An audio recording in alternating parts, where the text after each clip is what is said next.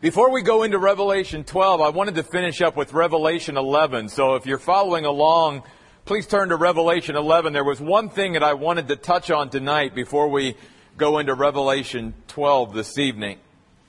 And that is last week, beginning in verse 15 of Revelation 11, we looked at the seventh trumpet was being sounded and the arrival of Christ's kingdom on earth was being announced once again, that the kingdom of the world is now going to become the kingdom of our Lord and of His Christ. And Jesus is about ready to literally step out of heaven and come and rule and reign on the earth. But I want us all to see, and this isn't something that I think we're going to be able to totally absorb, I guess would be a good word, tonight. But I would like you to think about absorbing this maybe the rest of this week and just thinking about it. And I'm talking here about the reaction of the nations of the world to the coming of Christ. I mean, you would think that the creator of the universe, this great and good God who only has our best interest at heart, that He's said He's coming to make things right and set things right on the earth. You would think that everybody would welcome that, right? But look at Revelation chapter 11, beginning at verse 16.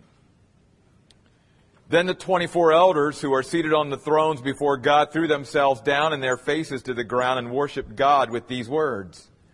We give you thanks, Lord God, the all-powerful, the one who is and who was, because you have taken your great power. And that phrase in the original means you're using what you always had at your disposal. But now you're taking it and actually using it. I mean, you think about down through history, God could at any time have said, I'm taking over. I'm done. But in His patience, in His long suffering, He waits and waits and waits and then finally takes His great power and begins to reign. But notice verse 18.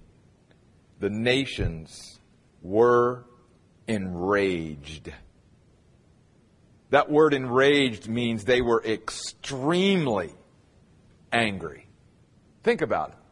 The world is extremely angry that Jesus Christ is coming to make things right and rule and reign. And the primary reason why? Because they don't want to relinquish control. They want to be in control. And even though God has allowed them control, if you will, and look at what they've done with the world, and yet they don't want to give control up to God. They don't want to surrender to God. This is the whole really reason why people don't come to Christ in the first place. Forget the whole, they've got to acknowledge sin. They don't even want to give up control. And to understand the gospel is to surrender my life to Jesus Christ and let Him be the Lord of our lives. Now, I don't want to get into this tonight. We're going to get into it a little bit more as we go through Revelation. We've got a lot to talk about tonight, but I do want to touch on this because one of the questions I always get when we do books like Revelation or other books that talk about the eternal punishment of those who reject Christ is, how could God allow those who reject Christ to be separated from Him for all of eternity? I just don't understand that. And to be honest with you, I don't understand it all either. I'm not here to say I can totally wrap my mind around it. But what I will say is this. The Bible paints a very clear picture that one of the reasons why it's got to be for eternity is because it's not like these folks who are angry that Jesus Christ is coming to reign is in 100 years or 1,000 years or in 1,000,000 years going to say, oh, you know what, Lord? Yeah, I want you to be in control of my life. I want to surrender to you. It's not going to be that way. Any more than Satan and the fallen angels from heaven sort of said, you know what, God, maybe I was wrong. Maybe I should come back and worship you. Never going to be a time like that. And there's never going to be a time like that with human beings who have hardened themselves to the point where they won't repent, they won't come to Christ, they will never want Jesus Christ to rule and reign over them. Never. So that's what we see in Revelation 11. the response of the nations. And if you want some background on this, actually a passage of Scripture that predicts this response, go back this week and read Psalm 2, the second Psalm. Psalm 2 really gives us the prophecy, if you will, of this happening from the Old Testament perspective. With all that said, that's about all I wanted to finish up with in Revelation 11. I want to get to Revelation 12 and 13 tonight, and the reason why I want to cover both these chapters, if at all possible, is because these two chapters really go together. They are an interlude in the study in the book of Revelation, and they're put here to basically give you and I, the observers of what's going on in the book of Revelation, the cast of characters, if you will. You ever been to a play or like a movie or whatever? There's always the main characters that are listed. And basically what God does in Revelation chapter 12 and 13 is give us the 5 main characters, if you will, the 5 prominent figures that are set forth during this tribulation period of 7 years on the earth. Now I'm just going to give them to you very briefly, and then we're going to talk a little bit about each one of them tonight. The first one is found in chapter 12. It is a woman. And I believe the woman represents the nation of Israel. So Israel is a prominent, obviously, key figure in the tribulation period. And that goes along with Daniel and the book of Daniel that we studied. And Daniel's 70th week prophecy that once the church was gone, God would turn his attention back to the nation of Israel for a 7-year period of time. So Israel is a prominent figure in the tribulation period. The next prominent figure that's given to us is in chapter 12, verse 3, this huge red dragon. I believe the huge red dragon represents Satan. And so Satan, obviously, a key figure in the tribulation period. The third key figure in chapter 12 is the woman giving birth to a son, verse 5, a male child. And this male child out of the woman is none other than the Lord Jesus Christ. So obviously Christ, a key figure throughout the book of Revelation, is also then a key figure in the tribulation period. So in Revelation 12, you have 3 key figures that are given, 3 cast of characters, 3 main characters, if you will, in the tribulation. The woman representing Israel, you have the huge red dragon representing Satan, and you have the male child that comes from the woman representing Christ. Then in Revelation 13, we are given 2 more main characters in the book of Revelation. In chapter 13, verse 1, we are given this beast that comes out of the sea. I believe that this beast coming out of the sea represents the Antichrist. The Antichrist has at least 15 different titles in the New Testament. So he's called a lot of different things. Here in Revelation 13, he's called the beast out of the sea. And so the Antichrist, obviously, is going to be a key figure in the tribulation period. And then in Revelation 13, verse 11, we are introduced to the final main character, the beast who comes from the earth. And I believe this is another character in other places called the false prophet. The false prophet. Now, I want to say this for a moment, too. So you've got 5 main characters. Israel, you've got Satan, you've got the male child, Jesus Christ, you've got the Antichrist, and you've got the false prophet. And let's remember then within those 5 characters that you've got what we call the unholy or satanic trinity. That in a sense counterfeits the Holy Trinity. You've got Satan, you've got the Antichrist, and you've got the false prophet. And they, in a sense, correlate to God the Father, God the Son, and God the Holy Spirit. And it reminds us that Satan has always been a counterfeiter, always will be a counterfeiter. And you see that here in Revelation 12 and 13. And before we dive into then the specifics of some of this tonight, let me also remind you that this to me is another great evidence that the church is raptured and taken out of the world before the tribulation period, because the church is not mentioned as a main character in the tribulation. And folks, if the church was still here during the tribulation period, the church would be a prominent figure in the tribulation period. The fact of the argument of silence that there is no mention of the church in Revelation 12 and 13, the two chapters that God has, in a sense, designated to show people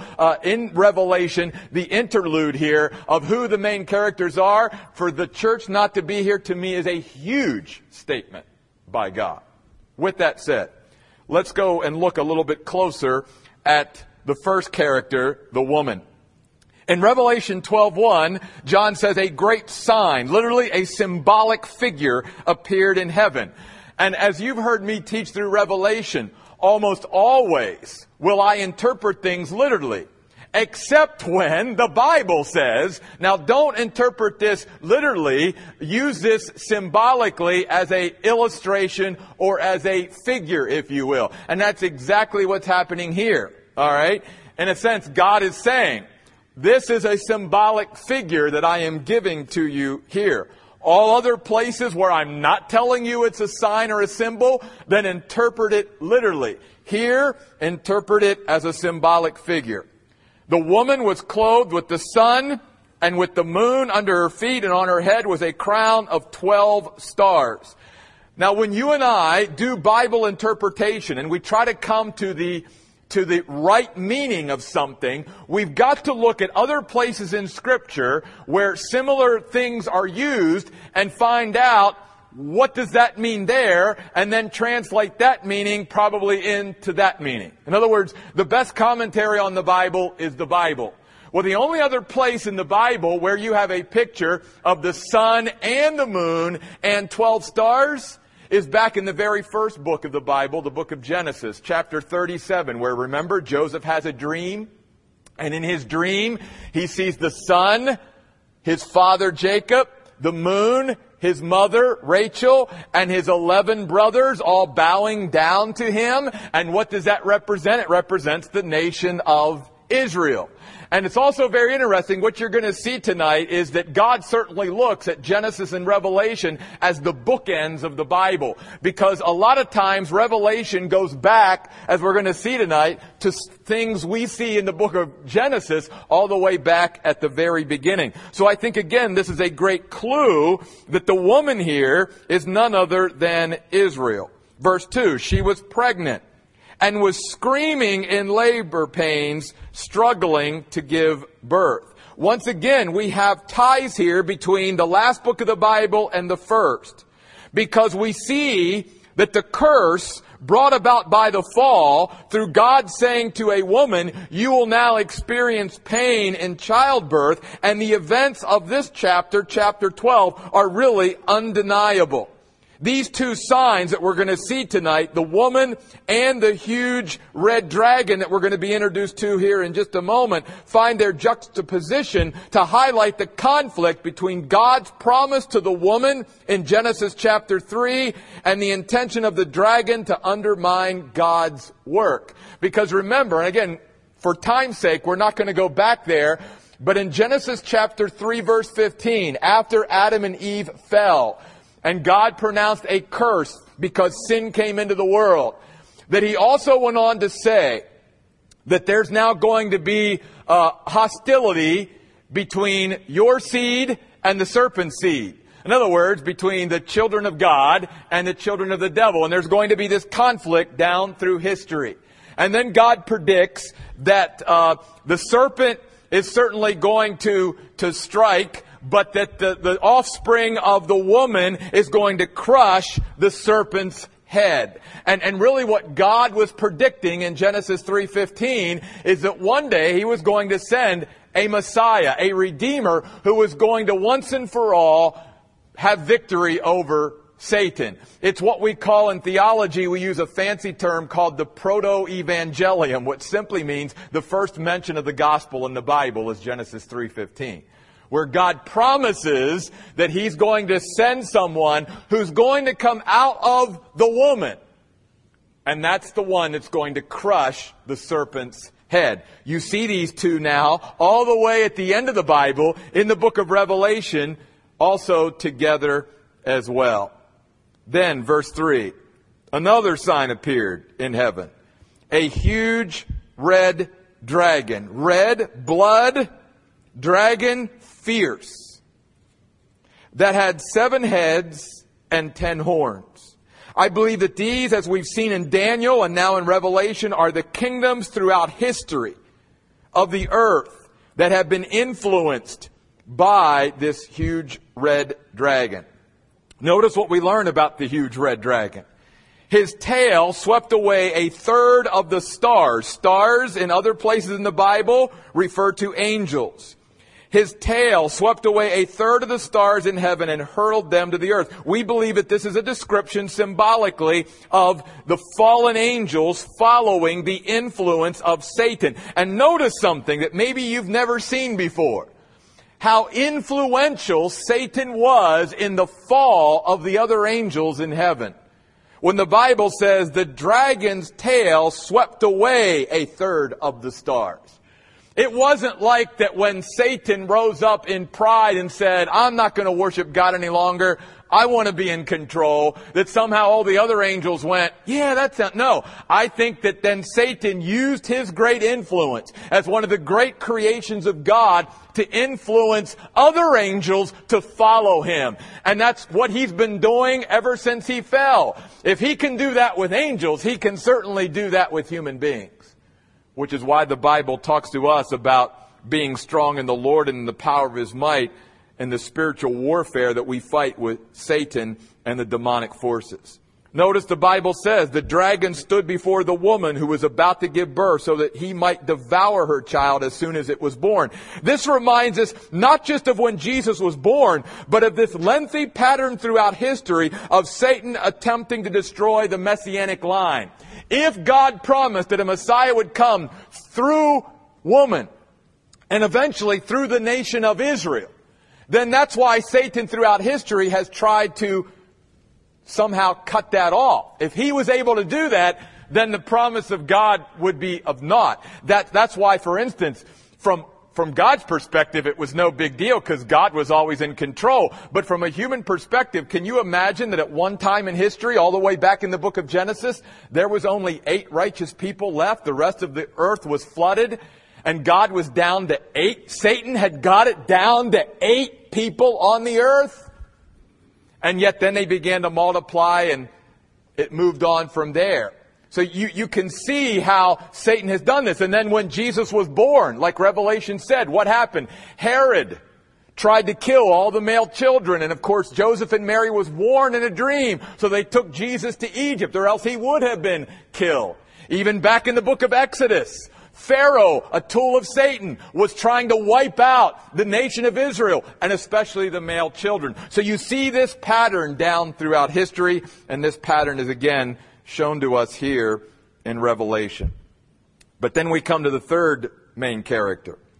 The woman, verse 5, gave birth to a son, a male child who is going to rule over all the nations with an iron rod. Obviously, this is reference now to Jesus, who comes from the woman, the nation of Israel. One important thing here that I wanted to touch on tonight, the word rule is the Greek word poimen. It means, in the sense of ruling, yes, but more of lovingly leading, guiding, and protecting like a shepherd. In fact, it's the same Greek word that's used in the New Testament to describe pastors, poimen. When the Bible talks about pastoring or shepherding, this is the Greek word that is used here. So yes, Jesus is going to rule, but again, like he's always done, he's going to lovingly lead from out front rather than driving the sheep from behind. If you ever had studied the different ways that shepherds around the world deal with their sheep, it comes into 2 basic camps. There are those shepherds who lead from in front, and then there are those shepherds who lead from in back and push or drive their sheep. The picture that the Bible portrays is that Jesus doesn't fall into that second category.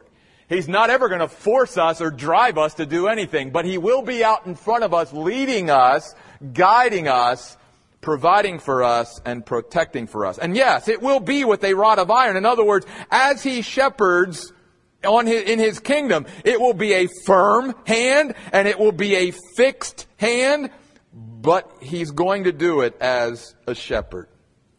And then the Bible tells us her child was suddenly caught up to God and to his throne, the ascension of Christ. We saw in the book of Acts chapter 1.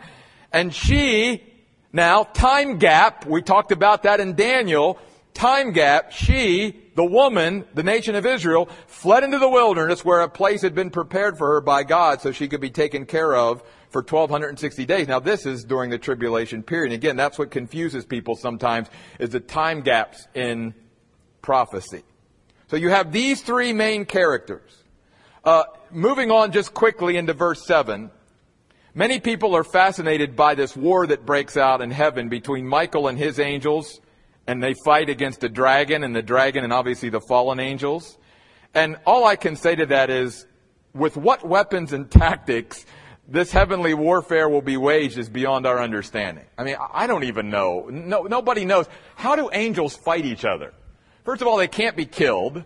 Second of all, it's not like, Michael gets out a gun and shoots Satan, So when the Bible says there's war in heaven and these angels are fighting each other, you and I have no concept of what it is. But here's the important point. The important point isn't to try to figure out how they fight each other. The most important point is found in verse 8. And that is that the Bible very clearly tells us that Satan and his angels had literally insufficient power to withstand Michael and his angels. And so there was no longer any place left in heaven for him and his angels. One of the things that a lot of people don't realize is that Satan and some demonic forces, fallen angels, still have access to God in heaven. In fact, that's the whole conversation in the book of Job, where Satan is talking to God and talking about Job.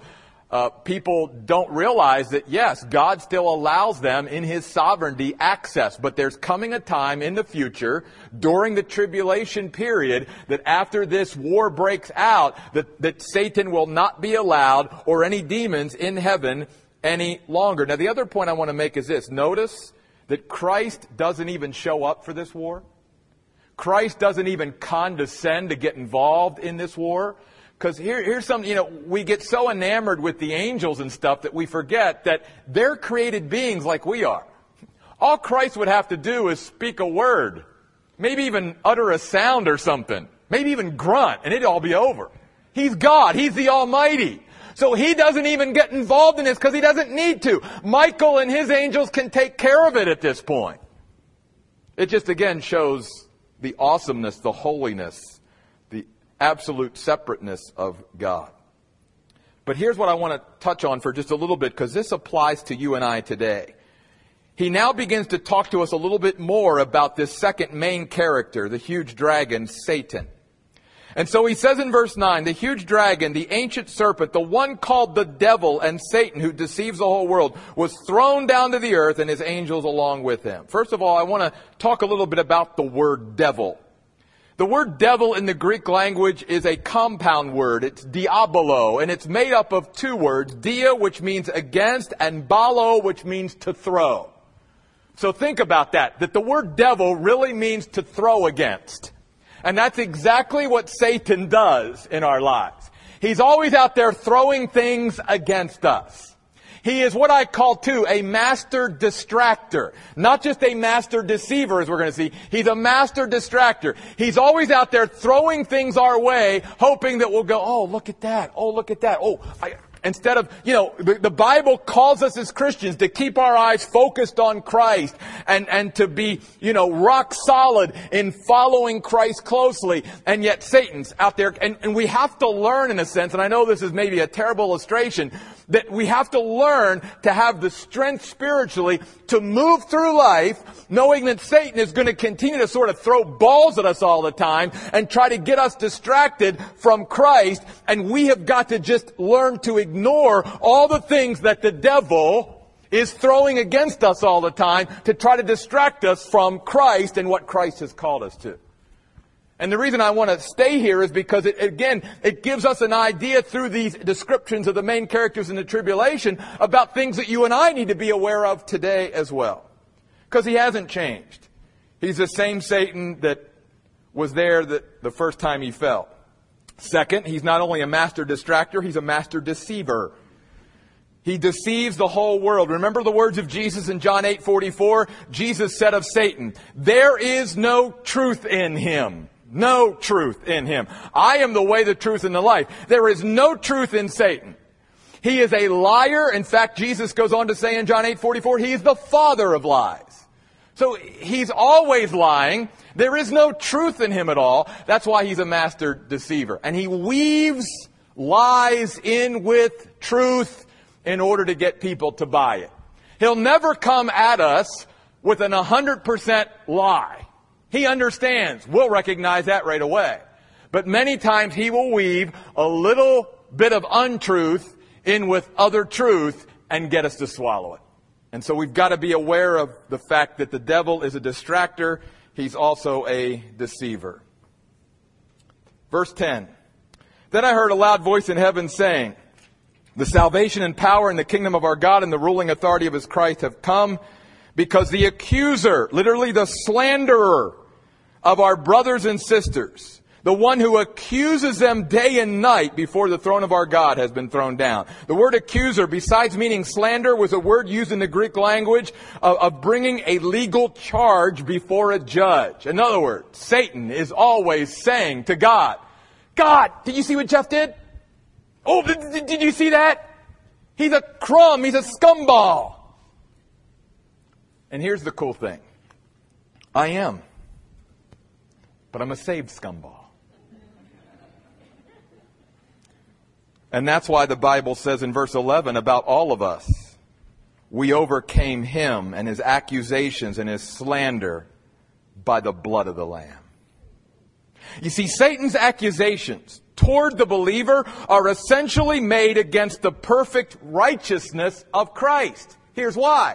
Because you and I do not stand before God in our own righteousness. In fact, the Bible says in the Old Testament, our self-righteousness is like filthy rags to God. You and I could never stand before God in our own righteousness. We are clothed in the righteousness of Jesus Christ. We are made righteous through his blood when we accept him as our Savior. So when Satan accuses a believer, God says, "But he's clothed in the righteousness of my Son." What about it? What about it?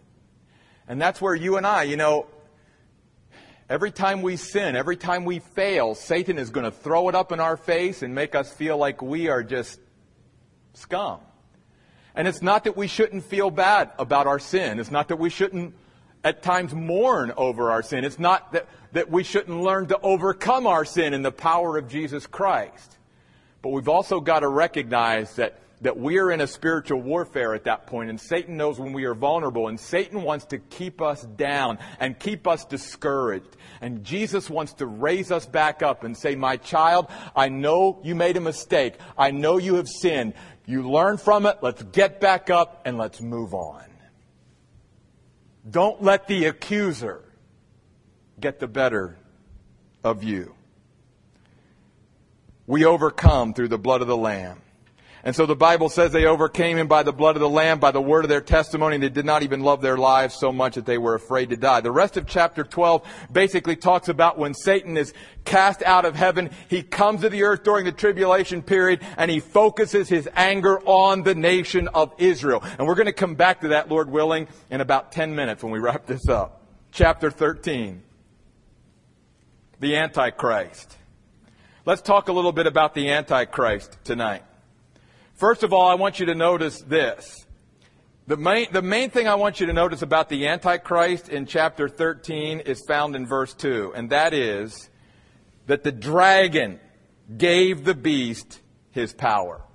You see, the reason why, even though the Antichrist is a mere man, but why he will be able to do the things he does is because I believe that more than any other human being in history, he will be possessed by Satan himself. He will open up himself to Satan, because he finally, in a sense, takes the bait that Satan tried in vain to get Christ to do when Christ was here on earth. When he said, if you will bow down and worship me, I'll give you all the kingdoms of the world. And Jesus rejected that offer. I think that the Antichrist somewhere along the line in history is going to accept that offer and say, if you will give me all the kingdoms of the world, I'll worship you. And Satan will infuse the Antichrist and will totally energize everything the Antichrist does.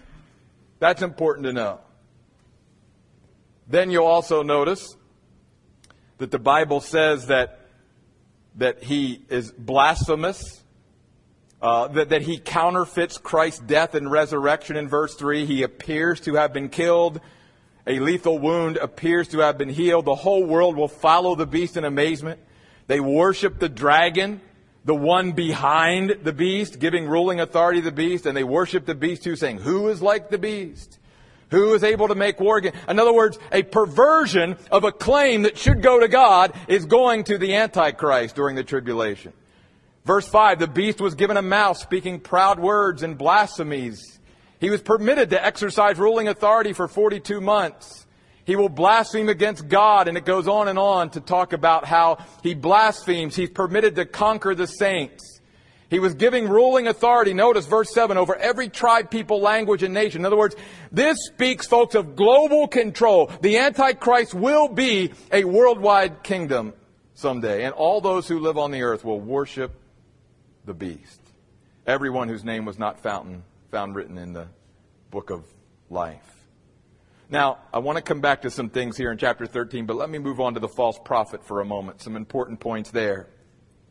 In chapter 13, verse 11, we're introduced to the false prophet. The false prophet has a similar ministry to that of the Holy Spirit, the one that he sort of is contrasted to in the unholy Trinity. The reason I say that is because, like the Holy Spirit's ministry is primarily not to ever focus on himself. It is given to us to focus us on Christ. Well, notice in the false prophet's ministry, the Bible says, even though, verse 12, he exercises all the ruling authority of the first beast, the Antichrist, on his behalf, he made the earth and those who inhabit it worship the first beast. You see. He wants to take the attention off of himself and put it towards the Antichrist. But notice this, verse 13. He performed momentous signs, even making fire come down from heaven in front of people. And by the signs he was permitted to perform on behalf of the beast, he deceived those who live on the earth. He told those who live on the earth to make an image to the beast who had been wounded by the sword but still lived. And the second beast was empowered to give life to the image of the first beast, so that it could speak and could cause all those who did not worship the image of the beast to be killed. Very important point here, folks. One of the most important points I will make tonight in this message from Revelation 12 and 13 is this. In Revelation 13:13, one very important biblical principle we learn is this. Signs are unreliable indicators of a work of God. Don't miss that. Signs are an unreliable indicator of the work of God. We become open to deception when our faith is based on experience rather than Scripture. And folks, that's the world we are living in even amongst Christians today. We are living in a experience-oriented Christianity, where people base more of the way they live and how they do things and why they do what they do and what they get involved in and what they don't get involved in by how they feel and the experience of it, rather than by really knowing what Scripture says. And can I say, I am so glad that at least here we're going to take responsibility to make that different amongst you and I. Because we are striving to be a people that are not going to live by our feelings and by our experiences and by the signs that we are given, but we're going to live by Scripture. And we've got to learn that when we let Scripture be over signs and experience, we'll never go wrong there. But if you and I put experience or signs above Scripture, we're going to be deceived every time. And I've heard it from Christians over and over in my life. But I experienced this. It's got to be real. As if, because I feel this or whatever, or I've experienced this, I don't care what the Scriptures say. I've experienced it. Folks, that's exactly what the world is going to do to follow the Antichrist. Look at the miracles and signs and all of these wonders that he's doing. He must be real. In fact, I'll even go a step further. Even Jesus' miracles alone were not to be used to steer people towards Him. They were used, if you study the miracles of Jesus, in conjunction with the Old Testament Scriptures that predicted these are the signs that the Messiah will specifically do. So the miracles were in conjunction with the Scripture. In other words, they were complementing each other. And that's why they were different. Because the Scriptures foretold, predicted, prophesied what miracles the Messiah would do. The miracles themselves alone would have meant nothing if the Scriptures wouldn't have been there to support it.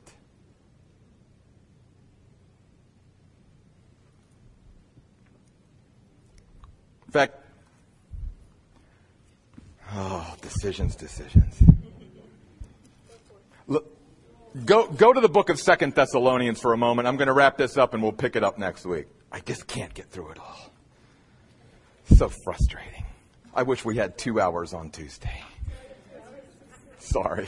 I know you're like, yeah, right. There'll be 5 of us here. 2 Thessalonians 2 is a great parallel passage of what we're reading about in the book of Revelation. 2 Thessalonians chapter 2. In fact, the whole chapter is about the tribulation period, really. But I want to camp here on verse 9. 2 Thessalonians chapter 2, verse 9.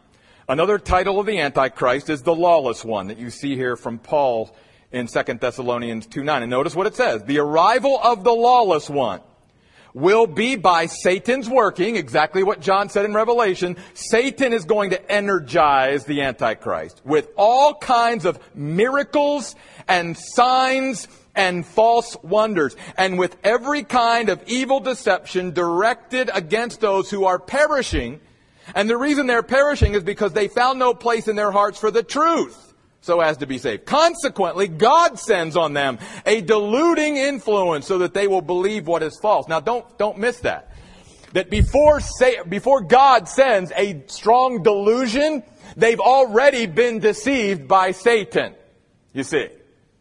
And I think the delusion there is in Revelation 13 when God, because Satan can't give life to anything, only God can give life. So when God allows Satan and the Antichrist some small permission to give life to this image of the beast, I think that is the strong delusion that Paul's talking about in 2 Thessalonians. When the beast, this image of the beast begins to speak and stuff and appears as if it's alive, I think again, these people have already followed the deception, and God is just confirming that deception by giving them even a stronger delusion. But again, you see the importance, if you will, of the miracles, the signs, and the wonders. And yet today, what are people going, oh, miracles, signs, and wonders. Well, the Antichrist is going to use miracles, signs, and wonders. If it's not scriptural, then it absolutely should be rejected. Back to Revelation 13. Let's wrap this up. It's 8 o'clock. Give me 2 minutes.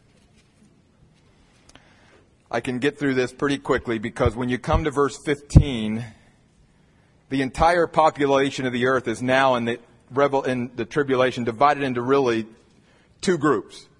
Those who retain physical life but forever lose spiritual life versus those who retain spiritual life but are likely to lose physical life being a martyr.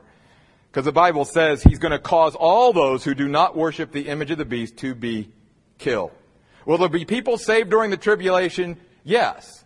But you can mark it down. If you won't take the mark of the beast, you're going to be killed, the Bible says. Then notice, verse 16, no exceptions. This is worldwide. Verse 16. He also causes everyone, small and great, rich and poor, free and slave, to obtain a mark. The word mark in the Greek language literally means to engrave or inscribe on their right hand or on their forehead. Thus no one was allowed to buy or sell things unless he bore the mark of the beast. You see, the mark emphasizes loyalty to the beast. And in order to enforce worship of the beast, the mark is tied to his global economic system. Guess what, folks? We're moving towards a global economic system. I don't know whether you've seen that or not in the news, but we're moving towards a global economic system that one day will be taken over by the Antichrist. And then I want to end with this verse, because this verse has caused, oh my goodness,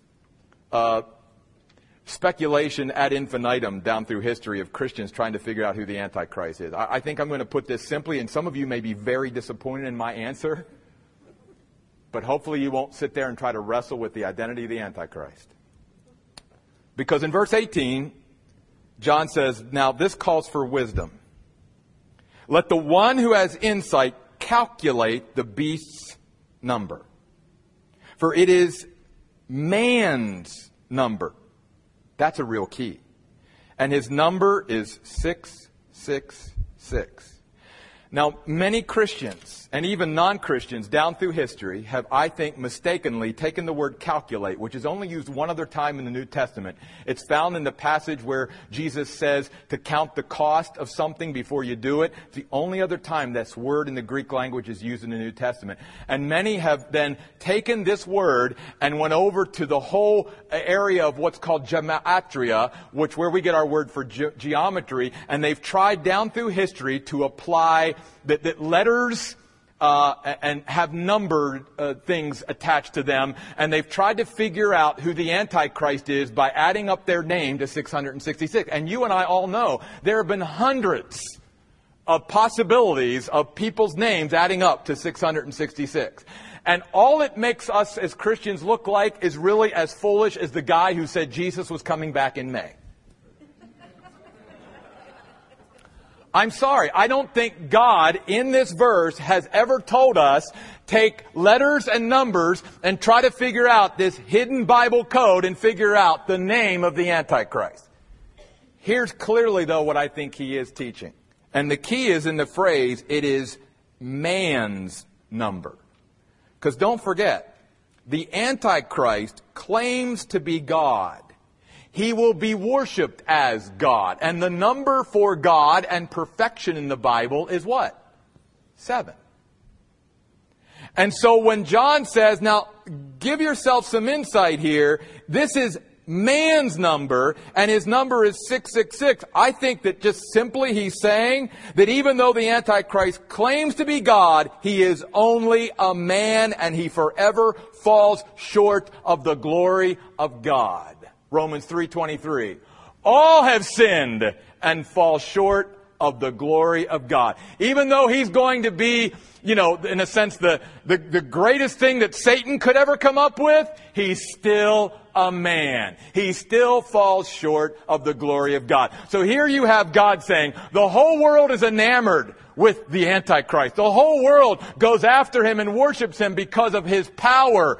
And all he's doing is being energized by Satan. And instead of worshiping the creator of the universe, the one who deserves and who's worthy of our worship, they go after a mere man and fall before him. 666. And you can run 666 out more than just 3 times. You can run it out as many times as you want. It always falls short of 7.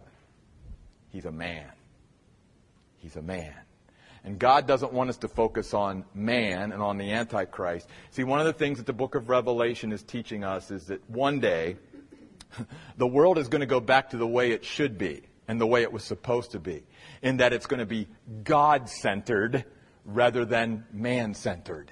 And God is going to be the focus, and God is going to be the center of everything, and God is going to be worshipped instead of man in his humanism putting himself up on a pedestal and platform and worshiping himself. No, it's going to be reversed, and God is going to be on center, and man is going to be there to serve and worship him forever and ever. Thank you, folks, for bearing with me tonight. We'll pick it back up here in chapter 13 next week. Let's close in prayer. God, thank you. Thank you for sharing with us, Lord, this information that can really help us even today. Because as we read about the main characters in the tribulation, we realize that we're fighting We're fighting that hidden power of lawlessness in the world even right now. And we're at war with satanic, demonic influences in our lives. And every day, whether it's the devil himself or obviously other demons, they're throwing things at us, accusing us day and night, slandering us. And we're dealing with this all the time. So God, help us to be strong in you. And if there's any message out of Revelation for all the saints of God, at whatever time they find themselves in history, it is to be strong in the Lord and to focus on Him. And whatever we're going through, that God's power and God's strength will get us through no matter what it is. And instead of being distracted by Satan and all of his master of distraction and being deceived and getting so caught up in experience, God, help us to be students of the Scriptures. Help us not to live one more day as an experience-oriented, sign-oriented Christian, but help us to be a Scripture-oriented Christian who orients our lives and moves in our life according to the Scriptures, not according to the way we feel, not according to the circumstances of our life or the signs around us. Because, Lord, we can be so deceived if we follow that. So, Lord, go with us. Thank you for these folks who demonstrate such a heart for you and for your word. And so, Lord, bless us and use us to be an example of scripturally foundational people in a world that is so desperately needing to get back to the Scriptures again. We pray in Jesus' name. Amen.